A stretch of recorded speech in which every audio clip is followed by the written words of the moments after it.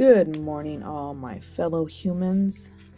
Today, my blog post, and here it's a podcast, but it's about my desire to heal. I want to heal from my traumas, my hurts, and my pains, and all these trapped emotions that I feel in me, daily.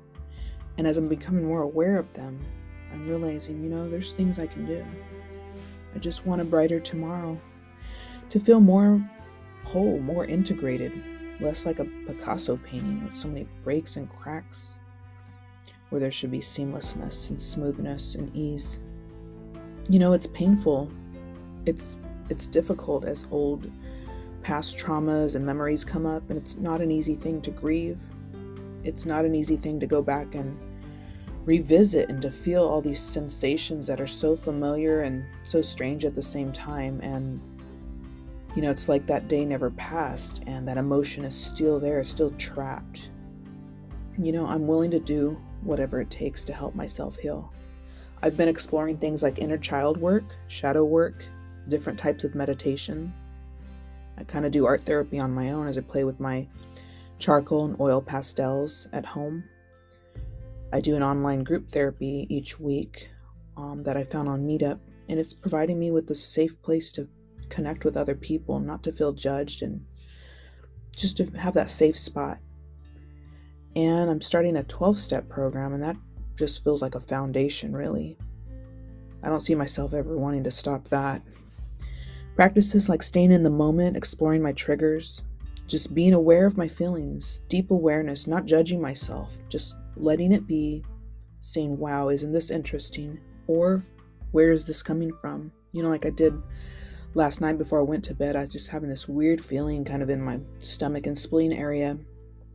And I ended up having a dream/nightmare where I was in an electric chair and someone was using a taser to electrocute me and taunt me. And I was, strapped there helpless.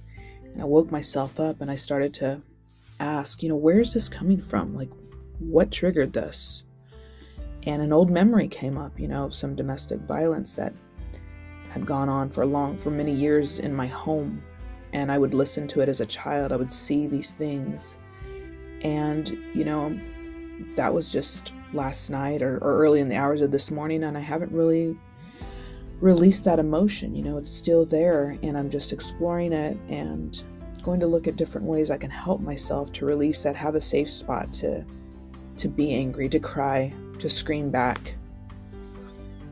I'm so thankful for all of the online help that I find, things like emotional freedom technique, tapping.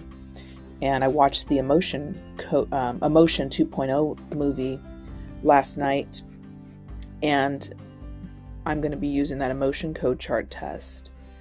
I tried it with one, and I found anxiety was a very strong emotion that's trapped in me. Also, diaphragmatic breathing has been helping me as well.